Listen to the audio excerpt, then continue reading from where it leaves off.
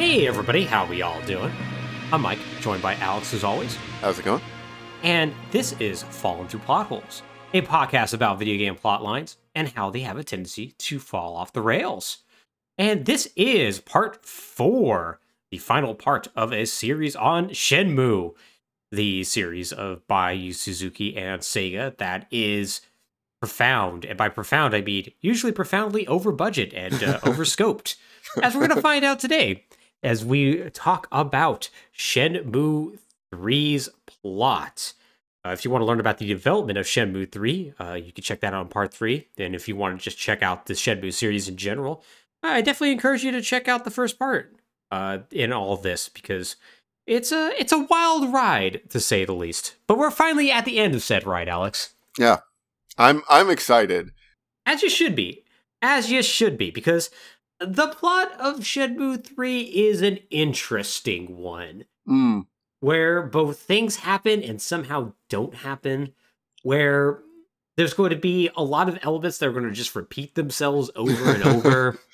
And a character who is going to be maybe the most transparently evil person, in a sense of, like, not like they're kicking puppies, but like you see this person and you go, that you're a bad person, aren't you? Yes. Oh yeah, it's going to be really, really good. But before we get into this, have you played Shenmue 3 at all? I have not. I have seen gameplay of it in limited snippets, but I've never touched it. Oh my god, you are not missing much. Yeah. I have now tried twice to play Shenmue 3. Mm-hmm. I really wanted to play through the entire game before we did today's episode. Instead of just like relying on like cutscenes and whatnot. But it is a game that... Here's my review of Shenmue 3, I guess is what I'm going to be saying. It is a game that fights you every step of the way. Graphically, this game looks incredibly good in still images. It actually reminds me an awful lot of Trials of Mana, that remake of that Super Nintendo game, where it's like, man, this game looks really nice. Until you actually see it in action, you're like, oh, okay, no, this was definitely made for a lower budget. Yeah. This is exactly like that. Like, characters walk with such a rigid stiffness to them. Like, the actual, like, materials that are, like, on the clothes and whatnot definitely seem like they were pulled straight out of the Unreal Engine asset library. Not really messed around with too much. There are still, like, details put into things that, honestly, probably could have been skipped. Such as the fact in Shenmue's house, where you start, you can literally open up every drawer. There's nothing really in any of them. Occasionally, Ryo will make a comment about one or two of them, but there's not really anything else you could do with them. But that's a Shenmue staple, so it has to be in here. Yep. It's such a staple that even in a room that you cannot get into, if you clip your way in there, you can open up all of those drawers as well. Okay. It's too much. It's too much. I will say, though, that once again, in still screenshots, this game is absolutely beautiful. The village you start in, Bailu Village, for instance, is basically just like, what if there's a lot of like purple, orange, and green everywhere, and it's very vibrant, and it's like, hell yeah, this looks good. Yeah. They don't make games that have those colors like they used to, or anymore, really. And they should, man. Make things garish. I'm cool with it. Yeah. It's a game where Ryo controls absolutely terribly. There's a stamina system in this game now. And by saying stamina is tied directly to your health. So, yeah, as you like run, you lose health. And then when you get into fights, you'll have less health to use. So you better walk everywhere. Walking is so slow. But that's what people do. People walk. They don't just run everywhere. That's weird. Right. Ignore the fact that in Shenmue, you had an infinite stamina to run around with. Right. The fighting system is now pretty different. Like, literally, the tutorial for it is like, just hit buttons. Things will happen. Yeah. And that's like one of the biggest things I've heard is because, of course, they couldn't just use the Virtua Fighter engine anymore. They had to make a new one. But they didn't really do that. They just sort of made something that would look stylish with no depth. Yep. Yeah, and that's exactly what that is. It's not great. It's not great at all. But maybe, like, the biggest thing here is the cutscene direction and how conversations are handled. So to start with, all your favorite voice actors are back in Shenmue. With a few exceptions here and there. The voice of Ren, for instance, in Landi was recast. But they're there, and it's clear that Yu Suzuki is still doing the voice direction for this game, because the voice actress for Shenmue was told very, very specifically that she had to have like a voice that was very sure and like confident, but like not overly emotional, which she said made it very difficult to actually record any voice lines in this game. And it comes off very clearly because she sounds like a robot. And it doesn't help with the fact that when you have conversations with people, you'll have a conversation with them, then it will fade to black, and then you and the person you're talking to will be in a slightly different pose, and then you'll continue the conversation. In a way that when this happened the first couple times, I thought they were just cutting forward in time because, they're walking somewhere. No, they just, I guess, have to reload the animations or something. I don't know. It makes it so jarring, Alex. Yeah, that's weird. That's really weird. Yeah, it is absolutely strange with some of the decisions that they're going to make with the direction of how things look and act in this game. In a way that, like, they definitely didn't do with Shenmue, a game that, honestly, still has kind of amazing direction and it seems to this day. So yeah, it's not a fun game to play, is what I'm trying to get at. But boy, they really hit you with the Shenmue staples. Like the second you get to Bailu Village, like there's 5 capsule machines you can use. And they'll have different things. Also, the random number generator is broken in there, so if you button through too quickly, you'll always get the same capsule toy.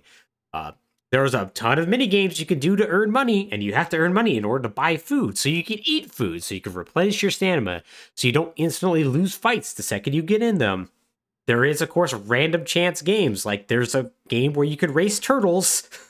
I actually like the turtle racing game. There was also supposed to be a snail racing game, but the snails are supposed to go so slow that you had to come back the next day to find out who won. Which is a funny joke. That's pretty good, yeah. But I'm sad that actually got cut. Yeah. In fact, apparently there was an entire village that was cut that was just going to be full of dumb mini games, which maybe was for the best. Yeah, probably. So yeah, needless to say, Shenmue unfortunately was not a particularly fun game to play. So I instead watched a ton of cutscenes, and I am now prepared to tell you about Shenmue 3. Once again, a game where things happen, I guess. A castle burns down. It's less exciting than it seems. So Shenmue 3 begins on March 23rd. The thirstiest of months. March 21st, 1987. Literally 7 days before I was born, which was weird. Yeah. It was weird seeing that. Yeah. I keep forgetting this game is like now 30 years in the past. Yeah, this game is only slightly older than me, technically, by a timeline perspective. Yeah, it's really weird. So we pick off literally right after the events of Shenmue 2. Which I had kind of forgotten what the ending of Shenmue 2 was when I started playing this game. I started playing this game before I even wrote any episodes for this. Right. So it starts with the 2 giant mirrors and everything on fire. Right. While Shenhua and Ryo are just staring forward like, huh. And I was like, what the hell is going on here? And then I remember, it's like, oh, right. That happened. Where's the floating sword? So they all leave the cavern like, wow, that was crazy. And Shenhua's like, yeah, I guess we just go back to our house. We need to find my father. And so they walk back and they spend the night. And the next morning, they're like, okay, we're finally going to go to Bailu Village, the place that we were going to at the end of Shenmue 2. But then 17 years passed, and we're barely getting to it now. So they get down to Bailu Village. You have to enter it via this ornate bridge called the Verdant Bridge. A bridge that has a mystery to it that is much less interesting than the game really wants you to think it is. Upon entering it, you find out that a group of thugs have shown up and they are looking for stonemasons, just like Shenhua's father. And they've been basically going to their houses and like breaking stuff and beating people up and finding stonemasons and kidnapping them. And so they're like, oh man, Shenhua's dad, who's missing, Yu Shen-yan, must have been one of the stonemasons that got kidnapped. So we gotta investigate, find out who these thugs are, and figure out what's going on. And so, basically what happens is that, and this is going to happen constantly throughout the game, Shenhua and Ryo will either team up or split up as they go and investigate various people and figure out what's going on. And so upon learning that these thugs have attacked and raided several stonemason houses, they end up finding out that Yushin Yan's best friend, Goei Zhu, also ended up getting kidnapped. So Ryo investigates Bailu Village by himself. He meets various martial arts masters, including Grandmaster Fong, and a drunk by the name of Jusi Sun. Two people who actually were familiar with Ryo's father and actually met him back in the day. So Ryo tries to get information from them about his dad, and they're like, we'll tell you later or something. I don't know. Go away. Because, it has to be a mystery. Yep. It can't reveal information until the proper moment. Never mind, it's chapter 6 now. Mm-hmm. Exactly. Oh, it should be noted that I don't really know what chapters this game covers, other than definitely chapter 6. I will say that Yu Suzuki says by the end of Shenmue 3, you're 40% of the way through the story. Great. So, I think it might literally just be chapter 6. That would kind of make sense. It unfortunately would. So they do eventually point Ryo in the right direction, and Ryo eventually encounters these thugs, and they're led by a giant man by the name of Yan Ling. Yan Ling is like a 7'5" monster of a man, just built like a brick shit house, bright red hair, basically could take a punch. Ryo tries to fight this guy a couple times, and every time he just gets beaten up. And then, it's going to be a reoccurring thing. Is he'll beat up Ryo and be like, ha ha, you should go away and come back when you could actually fight. Yeah, let your girlfriend take you home. He acts like a weird high school bully instead of a thug for the Chi-Yu man who should be dangerous. And yeah, it gets really funny because eventually Ryo and Shenhua start coming up with really dumb plans, beat him up, all right, Shenhua, go on and knock on the door. And when he opens it, I'll ambush him. And she'll knock on the door and he'll answer and be like, who are you? And then Ryo would backhand him. He's like, ow, my nose. I'm gonna beat you up now. This will constantly happen. Ryo will be knocked out for days and be like, oh man, maybe I need to get some training. So at first he seeks the help of Grandmaster Fong, a friend of Ryo's father. But after he tells him, I want to get revenge and defeat these people, and you need to teach me techniques. He's like, yeah, if I just teach you techniques, you're just only going to half-ass learn them, and you're going to go get beaten up. So, nope, go away. So he's like, oh, man, all right. Well, maybe if I go talk to the drunk, it'll be better. So he seeks the help of Jusi's son. And after leaving some alcohol out for him and luring him into a trap at his abandoned temple, he ends up talking to him. And he's like, oh, yeah, sure, I guess I could teach you about things. I'm a master of Baji Shen, by the way. There's going to be a lot of masters of Baji Shen in this game. Of course, yeah. As we're going to learn. And so Jusi agrees to teach him in exchange for basically getting all the liquor in China for him. Including rare aged liquors and whatnot, which Ryo's this doesn't seem like proper training, but okay. Mm-hmm. So he goes and he has to go on an arduous quest to find different liquors and bring it back to him. Once he does, he's like, man, that's pretty great. All right, how about you catch a bunch of chickens? And Ryo's like, do I have to? He's like, yeah, pretty much. Anyways. So during all this running around, Jusi tells him about his father and how he knew him and Zhao Zuming. Zhao being, of course, the man who died under mysterious circumstances and is Landi's father. Right. We also learned that the Phoenix and Dragon mirrors were apparently made by Yu Shenyan's grandfather for the Emperor of China way back when, in 1910. And apparently, when Jusi was a kid, he saw these envoys come to Bailu Village to pick up the mirror. So, it turns out also that Iwao, Ryo's father, and Zhao trained under Grandmaster Fong, and became masters in Baji Zhen. And then later, Zhao died under mysterious circumstances years later. After this, Jusi agrees to teach Ryo proper form and techniques to use some of the more advanced moves in Baji Zhen. And Ryo's like, oh, all the stuff I was doing was training for this. And he's like, yep, I was pulling the Karate Kid on you. Anyways, thanks for the liquor. Go and not die, please.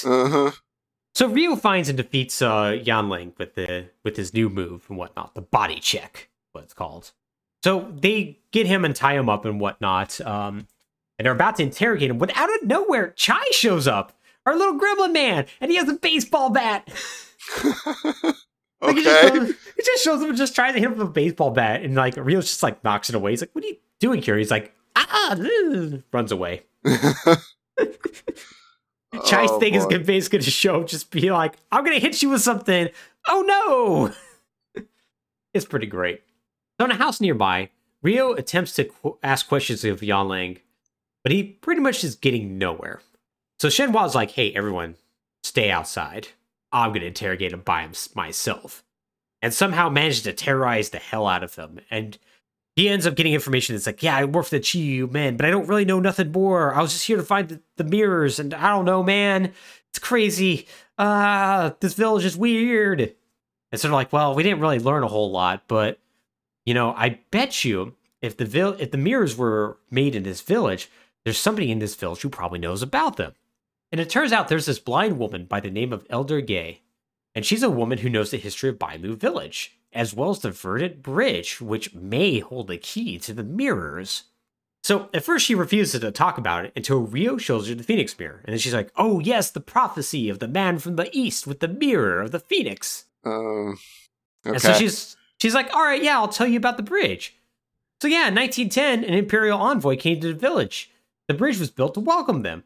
And then they demanded the stonemasons make a set of mirrors made of phantom river stone, which is only here. And then was made, and then we gave him the mirrors. Okay, and then? That's the mystery of the Verdant Bridge. The mystery is that it was made? Yep. And crossed by Imperial envoys? Yeah, pretty much. Okay, and then the mystery of the mirrors is they made some mirrors? Oh, the mystery is going to deepen on that. But okay. Yeah, no. There's this whole thing where, like, we got to learn about the Verdant Bridge. What about the Verdant Bridge? And it's like, yeah, we built it so people could cross the river. Right. And it's like, rad. Okay, well, it sure is a bridge. So, this is drifting into the lore trap, which is when you start to make events more important than the people who lived through them, your lore gets really boring. Mm-hmm. It becomes a series of past events that you weren't there for, that you hear about secondhand, and you're like, you just file it away in the codex, and it's like, okay, that's, yeah. Mm-hmm. Yeah, exactly. And here's the thing, Alex, this game is full of events just like this. I have excised the majority of them from this. Mm-hmm. I kept this one in specifically because of what happens exactly after this, and also as an example of what to expect if you play through this game. Because you're going to just hear all of this just all the time. Right. Of like, man, there's this mystery, there's this crazy thing that's going on with this store that sells Buddha statues. And it's like, yeah, man, we revere the Buddha. It's great. Like, rad, I guess. That's not really a mystery. Did I have to go on a fetch quest to find this out as part of the main quest? Yeah, it's something that I think if you're taking this game at face value and you're moving through it very slowly, it's probably fine. But for describing a story from point A to point B, it ends up being an incredible amount of fluff. Right. Well, and I think the thing that differentiates if this is good or bad is mostly, is there sort of a human element to latch on to? In the way that it tells that story. Like, the stonemasons made this bridge. Okay, what was her name? Madam Gay? Elder Gay. Elder Gay. Was her, were her parents or grandparents stonemasons that helped build the bridge? Did they have some drama to it? Were they proud of it? Were they fearful of the consequence? Like, what was the significance on an emotional level to anyone? Mm-hmm. And some people crossed it. Mm-hmm. Yeah. Okay. Yeah, pretty much. Like, there is a little bit more of like, oh yeah, man, all the people you've been meeting up to this point were there to see the Imperial envoys cross, and man, it was crazy. Right. But like, yeah, that's about the most you get from it. And so yeah, it ends up coming down to being a story about how they built a bridge. And they took the Phoenix and Dragon mirrors away. Which really maybe is the big thing to take away from that scene. Is that, they were in another place at some point, and maybe that's going to mean something. And it turns out it may actually mean something, because she tells the duo to investigate the Bailu Bell Tower and find its secrets. And in the Bell Tower, they find a hidden room that, after using the Sword of the Seven Stars, the weird floating sword that definitely does not float in this game, they reveal there's an ornate gold dragon hiding in one of the walls, and it's holding a set of scrolls. Taking them back to Elder Ye, she reveals that the scrolls contain images of the Phoenix and Dragon mirrors, and she speculates that it may reveal hidden treasure. Okay, Problem number 2, the freaking legendary artifact chain. I'm gonna go back to a Let's Play I watched a while ago of Omicron, the Nomad Soul, Quantic Dream's first game. Oh, yes. Which is, count how many legendary named artifacts exist simply to open a door leading to a different legendary artifact. Mm-hmm.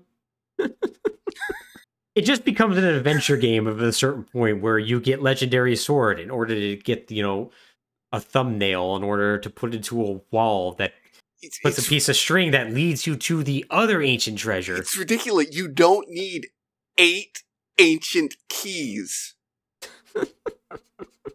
Well, it turns out here you at least need 1 sword and 2 mirrors to potentially find the hidden treasures of the ancient Chinese emperors. That, I guess, the last ruling dynasty of the Chinese Empire, I guess they hoarded it out somewhere and decided to maybe use the Phoenix and Dragon mirrors as like some sort of map or mechanism to just hide that away for some reason. Sure, I guess they buried the treasure and then wrote clues to the treasure in scrolls that they enshrined in a bell tower that you can't access without mirrors, that you need a sword to get the it's ridiculous. Yeah, right? Like, the sword leads to the treasure. Mm-hmm. That's all you need, and then you need to figure out how the sword does that. Yep, pretty much. Oh, it should be noted the mirrors don't actually open up the bell tower. They're able to go up there at any point. Okay, right. Yeah. But they open the secret compartment to show the dragon with the scrolls? Yeah, and they use the sword for that. So it's still, it still happens. Okay. And yeah, you do use the Phoenix mirror to convince Elder Vey to take you there. So it still is like ancient treasure to lead to ancient treasure to lead to ancient treasure. So yeah, like it turns out that there's potentially ancient treasure somewhere out there. And the other scroll that they have reveals a picture of a town called Nawu. Now, it's very sad because both Ryo and Shenhua are confused by all this. And Ye is like, it's a treasure map, man. It's a treasure map. You need to go to this place to find the treasure. Right. Your father's probably there, by the way. So, leaving this place, they start to make their way to Nawu when Chai shows up and steals one of the scrolls before cartwheeling away. Except he stops halfway and goes, "What if I fought Ryo instead?" This goes badly, and he loses the scroll. And after they basically throw Chai on the ground and beat him up, Chai reveals that the stonemasons were taken to Nawu as well. So even more reason to go. So they all get on a boat. They all, Ryo and Shenhua, they don't take Chai with them. Chai, unfortunately, he's not a friend now, but they make their way to Nawu, which is a riverside village with a lot of shops, souvenir stores, hotels, and temples and whatnot. It's like your big major hub area. So staying at a local hotel, they begin searching for traces of her father. Now, almost immediately arriving, they meet a young woman by the name of Fen Li. She's a woman with brown hair, wearing a plain grayish-blue dress, good with kids, really helpful in general about pointing out various things. Oh my god, how many times do we need this character? Don't worry, there's going to be a twist with this character. Okay. There's going to be a slight twist. Mm-hmm. So, Ryo quickly learns that Yu Shenyan and the other kidnapped stonemasons were indeed in town. And after running into Feng Li again, she also just helps point him in the right direction. It's like, oh yeah, the street you look for is over there. Like there's one point he's like, have you seen some thugs? And she's like, that's a thug. He's like, ah shit, yeah, thanks. Gonna go beat him up. It turns out she's helping out Shenhua as well. Shenhua runs into her and she points her in the right direction. And she seems to know a decent amount about both Ryo, Shenhua, and once again, the thugs that they're trying to find in general. Uh-huh. So, speaking of thugs, Ryo runs into some of them, and after beating them up, he learns about a criminal gang called the Red Snakes. Ryo gets the idea that if he beats them up, he might find out about Shenhua's father. So Ryo continues to chase after the thugs when he runs into the biggest thug of them all, Wu Ying Ren. Good old Ren from Shenmue 2. Yep. He's back, and he's still an amoral jerk like he always has been. Now, Randy is here because he's attempting to buy some substandard chow mein, and he's really, really upset at the vendor. And Ryo's like, why are you here? He's like, getting food. What do you think? And Rio's like, no, be serious. You were in Hong Kong last time I saw you. And he's like, well, remember how we talked to all those people back in Shenmue 2 and they said there's some treasure? And I was like, man, treasure sounds good. I want to get some treasure. I'm here for some treasure. Anyways, I'm going to leave now. Bye. So Rio discovers the Red Snake's hideout in a warehouse located by the hotel. And after like trying to defeat the gang, he ends up like meeting the leader. Leader beats him up, and now he's in a similar situation by Lu Village, where he's just getting absolutely wrecked by this gang. So Rio finds Ren. He's like, hey, can you help me out? He's like, yeah, sure, man. If you help me grift some people, I'll help you out, which Rio does. And, well, okay, he doesn't help him grift him. He's basically like, hey, find me a mushroom for this man who needs it because he's sick. And Rio's like, okay, I failed to find the mushroom. And Ren's like, don't worry, I found it. It's cool. Rio's like, what about the old man? He's like, what old man? And Rio's like, God damn it. Okay. So that sounds pointless. It was incredibly pointless. It's great.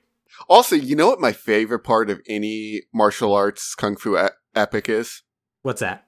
It's when the protagonist is constantly getting beaten up by stronger and stronger thugs and makes no discernible, like, improvement in himself to be able to effectively handle the situations he finds himself in over time.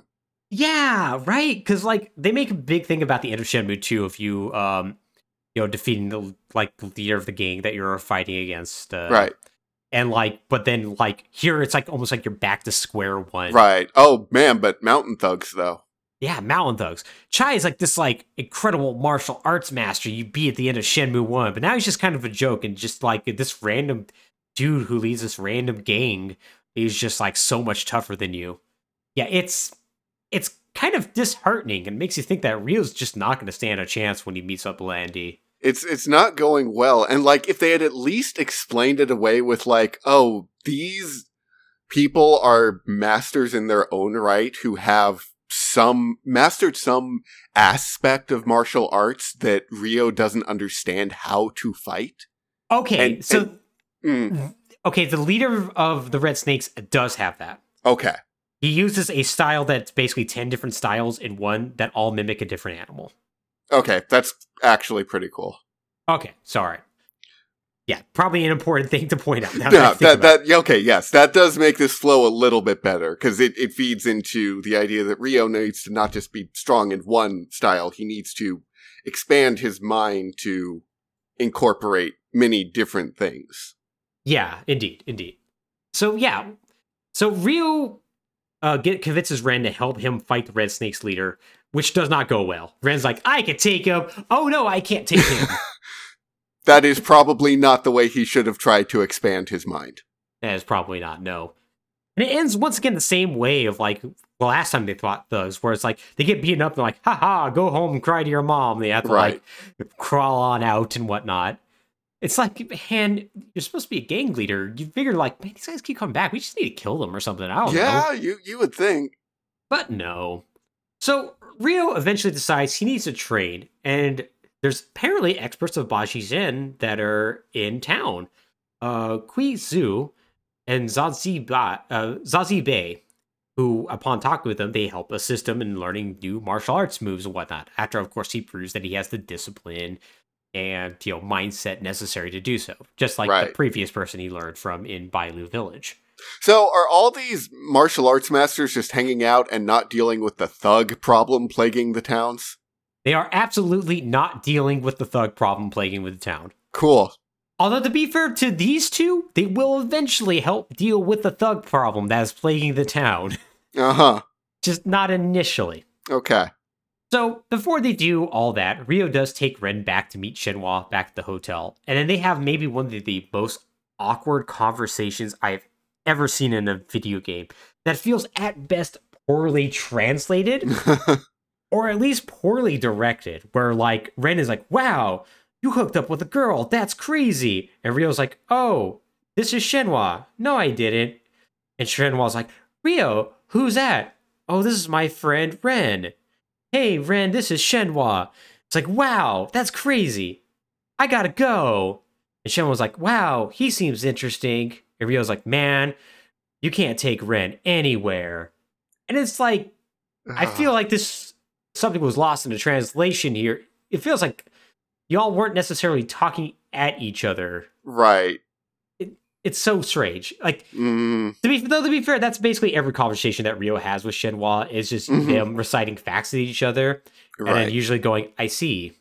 Oh, also at this time, if you did if you're a backer and whatnot, you would get a phone card and you can call all your friends from Shenmue. Like, you want to call Nozomi and talk to her, you can. You want to talk to Tom, you can talk to Tom. Sure. Yeah, rad. Yeah, you could talk to all your friends. It's cool. They don't add anything, so we're not going to talk about them. I have to say, this sounds like a Sega game. Mm-hmm.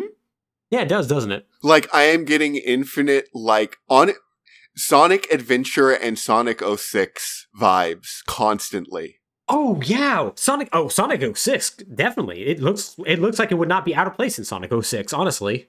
In terms of, like, random fetch quests and, like, conversations that go nowhere. Yep. Yeah. Yeah, no, absolutely. Absolutely.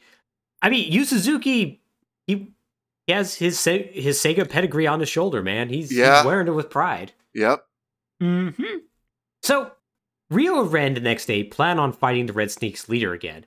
But then they go to the warehouse and they find that Feng Li is there alone in the warehouse hideout, just staring at a fire, unblinking.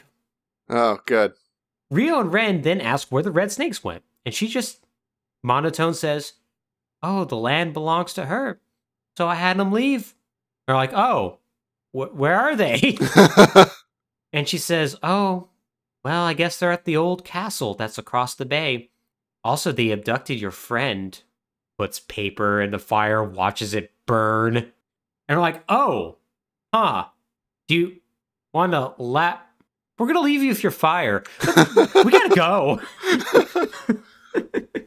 So they find a letter from Feng saying that if Rio wants to save his little girlfriend, he should come to the old castle and bring the Phoenix Mirror with him. Apparently also, Feng literally just showed up and told Shenhua in a flashback that the Red Snakes kidnapped Rio and that Shenhua needs to come with her. And so Rio's like, "I can't believe I trusted her. We gotta go stop her." So Rio immediately wants to do that, but Ren's like, we should go to sleep first.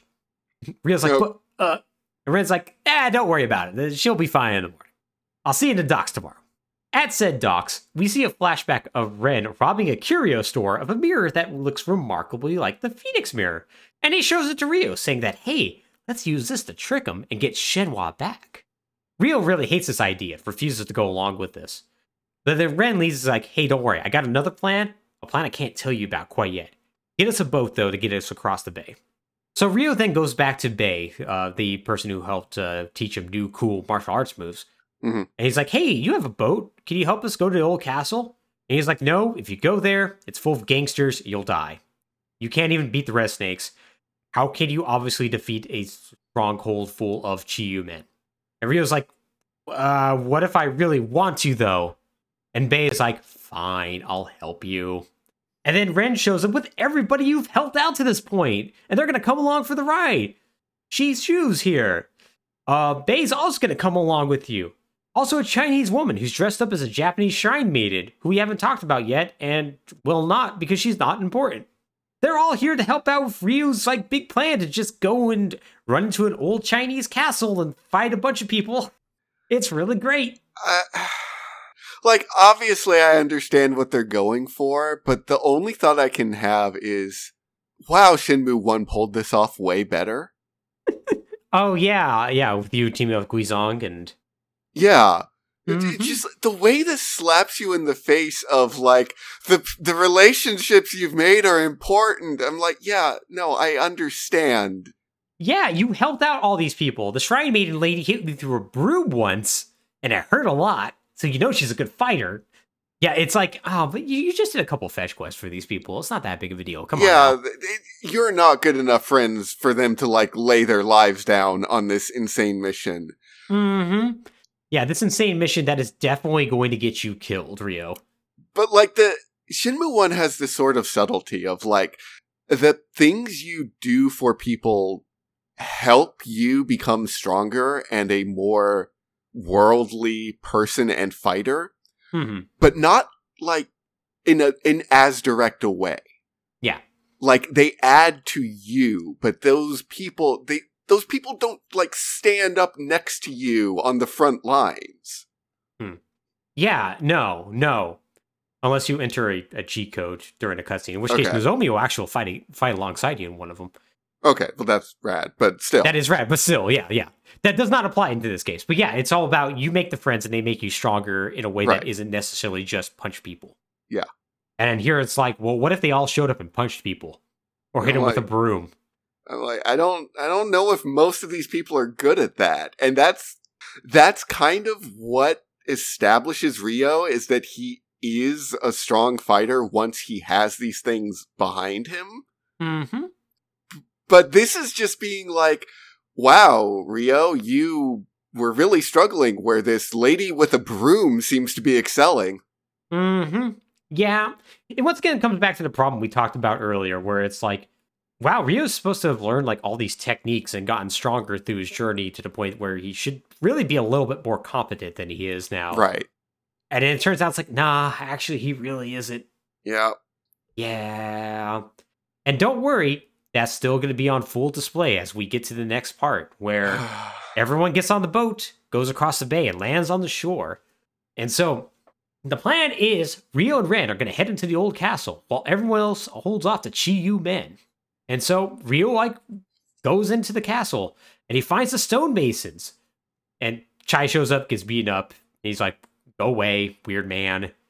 And Ryo finally meets up with Yu Shenyan, Shenhua's stepdad. And he's like, hey, wow, I found you. Shenhua's been kidnapped. I gotta go rescue her. Go down to the docks.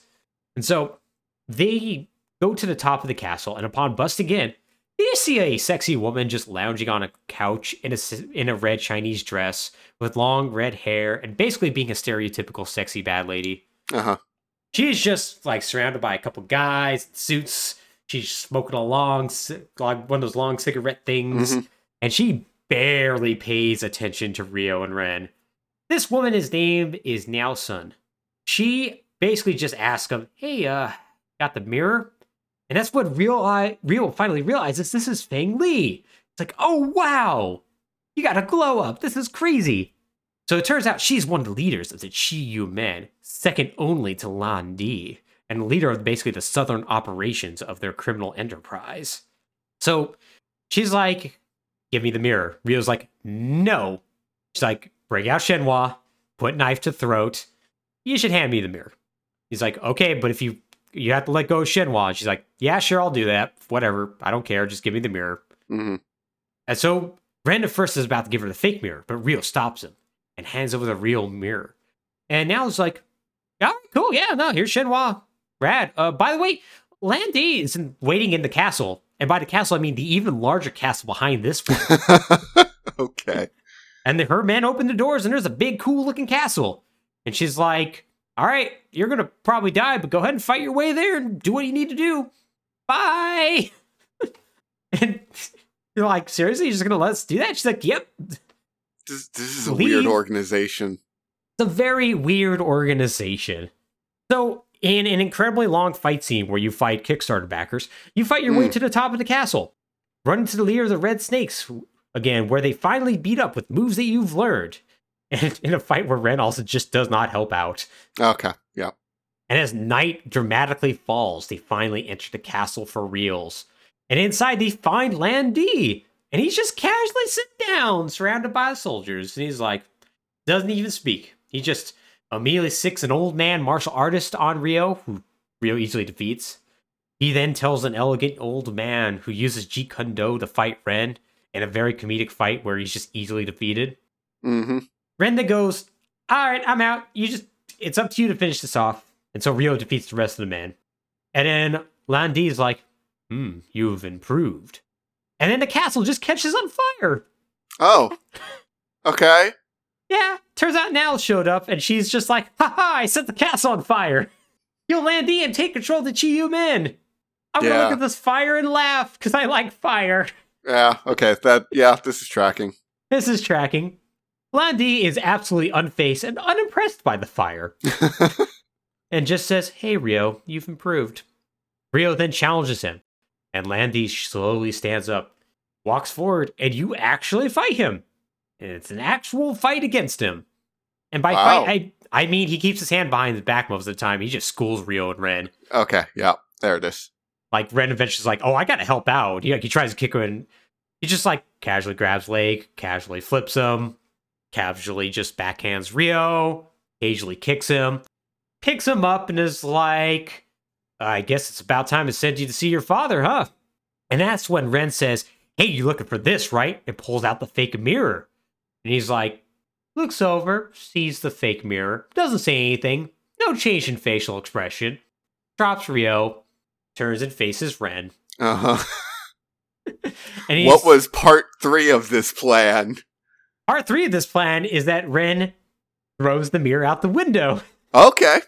Interesting move. Interesting move. This distracts Landy, who apparently is fixated on the mirror, because he takes 2 steps forward towards the window, then just stops, and stares. No facial expression. Doesn't pay attention to Rio and Ren getting up and running out. And he just stands there as the entire castle just burns down around him. Uh-huh. Doesn't move a muscle. It's really awkward. Huh. It's like they forgot to make him emote. Outside, the gang watches it all burn down. They're like, wow, that was a thing. Anyways, they decide that they need to leave Nauru by boat. And the reason being is because Rio talked to Yao Shen Yan, and he shows him a photo of his father, which Yan recognizes. And he also, of course, recognizes Xiao as well. Rio then basically tells him all about the dragon and Phoenix mirrors, and Yan's saddened to know that his family has brought so much tragedy with something that his ancestors had made. He then tells him that the mirror used to be locked in a cliff temple deep in China. And it turns out that the Qiyu men a long time ago wanted to get the mirrors. So Zhao broke in, got the mirrors first, but then died mysteriously later. His son, Long Sun, was then raised by the Qiyu men. Long Sun, of course, being Lan Di. He then also tells him that the temple where the mirror was found is now taken over by the Qiyu men, and Lan Di has to be there if he actually bothered to walk out of the burning castle anyways. The game then ends with Rio, Shenhua, and Ren deciding to all go after this, and they are last seen walking along the Great Wall of China. And that's how the game ends. Alright, Alex, how you feeling? I don't know. That's about how I feel. Yeah. Yeah, because it is a story that does have an arc. There are things that happen, but at the same time, it almost feels like they're back at square one in a way. Right. And that's... So now that there are 3 of these games, it's a very interesting series, because the first one is very deliberate. Mm-hmm. It covers 1 of 16 chapters, just the one. And it is utterly disinterested with moving forward at more than a snail's pace. Yeah. Like, it could not be less concerned. Mm-hmm. The second game clearly has more urgency to it. Mm-hmm. Like, from a design standpoint, you get the sense of, okay, this has to move forward because we're not going to be able to do that 16 times. Yeah. And to a degree, that kind of works to its detriment, that a lot of the story that is there doesn't get the same time to get as fleshed out, it feels like. Mm. It accomplishes more, but it does it, I guess, less holistically, in a way. 3 feels like it is trying to get back to the same place that 1 is at. Yeah. Yeah, actually, that's a good point. Especially since you quickly realize that it, like, other than, like, the Bailu village part, which just seems like they're more just finishing up chapter 5. Right. It really just takes place in one place. Right. Yeah, and you're just getting to know the residents, and they're the ones who come together in the end to help you fight poorly Lan Di. Right. But the problem is that the way it goes about telling that story is also the same as Shenmue 1. And so even though it is a return to what it feels like Yu Suzuki wants to make these games be like, it ends up moving backwards as far as storytelling. Mm-hmm. Because you lose sort of the sense of progress, it feels like. Yeah. Yeah, I can totally see that. Yeah, because you just all of a sudden just slow down so much more because of that. Right. Yeah. Yeah. And I think that's part of the reason why I find this game so much less compelling than the original Shenmue. Mm-hmm. Is because I got to experience that slow pace, and that was really, really cool. Yeah. But then with like Shenmue 3, they tried to do that again. And they try to be very upfront and in your face about it in a way that's kind of weird. Like with the, once again, like how you show up and there's gonna be like, hey, there's a bunch of capsule toys you can buy. Here's a bunch of Right. weird mini games you could do. Right. Like they immediately want to let you know this is Shenmue, like you remember it. And it's like, Right. well, I kind of wanted more of an evolution. Right. Yeah, and I think part of the problem to me is that, so I'm kind of on board with the slower pace and the, again, getting to know people and becoming stronger through your connections with people. Mm-hmm. I think what is strange and frustrating to me is that Kyo hasn't caught on to that. Yeah. Despite ostensibly having done this like 4 times. He's still an incredibly naive person who's still just constantly trying to grow. Yeah. But he's still trying to grow quickly. Yeah. Like he has still not been able to embrace this philosophy or even start to catch on to it. It still feels like he's being forced into it every time. Yeah, and it really makes me wonder if like how deliberate that is. If like that's part of the character arc that they're going for, or if that's them just kind of falling back to what they've originally done. Right. Because it makes it seem like just Ryo just isn't growing as a person. Yeah. Which is frustrating after 3 games. It is, and it is frustrating when the audience's perception of things severely outpaces the characters. Mm-hmm. When you get to the point of like, everyone watching this understands what's supposed to be happening, why don't you, main character? Yeah, exactly. Yeah, and I think that maybe is like one of the biggest failings of Shenmue is that right, its main character Ryo is much like how he acts and how he moves. He is very much set in stone. Yeah. I think probably the third game's problem is also, again, its plot is very fixated on the mysteries and the history and the events. Mm-hmm. Because, like, I think Shenmue 1, that pace sort of worked because the driving motivation was Kyo and or Ryo and his quest for revenge. Mm-hmm. And, like, having to deal with his grief and his frustration and not being consumed by that and still learning to reach out to the rest of the world. Versus this, it's like you go through however many hours of side quests to get close to these people, and you're told that, oh, yeah, some mirrors were used by the Emperor Dynasty to bury treasure. Mm-hmm. That's maybe like the craziest thing about this is that Shenmue 2 ends with 2 giant mirrors, a floating sword that shoots laser beams, and like it seems like in a deliberate attempt to like move away from the more mystical elements after they were poorly received in Shenmue Online and Shenmue City. Right. They were like, okay, we got to make this more grounded. What if this thing that supposedly can bring back the Qing Dynasty? What if it was just ancient Chinese treasure? Right. Which is like, well, I mean, that's cool. Yeah, it's kind of cool, but also, who cares? It does seem a little less exciting. Like, they were setting it up where it's like, oh man, a dragon's just going to show up at some point. Yeah. Like, that'd be pretty cool. Yeah, so, like, it's definitely less exciting, but it's also just so much less personal. Like, Ryo doesn't care. Yeah, he does not. And therefore, neither do we. Oh, I just got it. Landy's the dragon and Rio's the phoenix.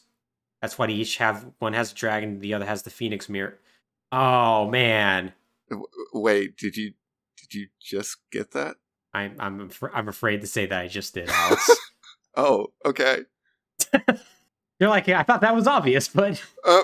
Abby, yeah.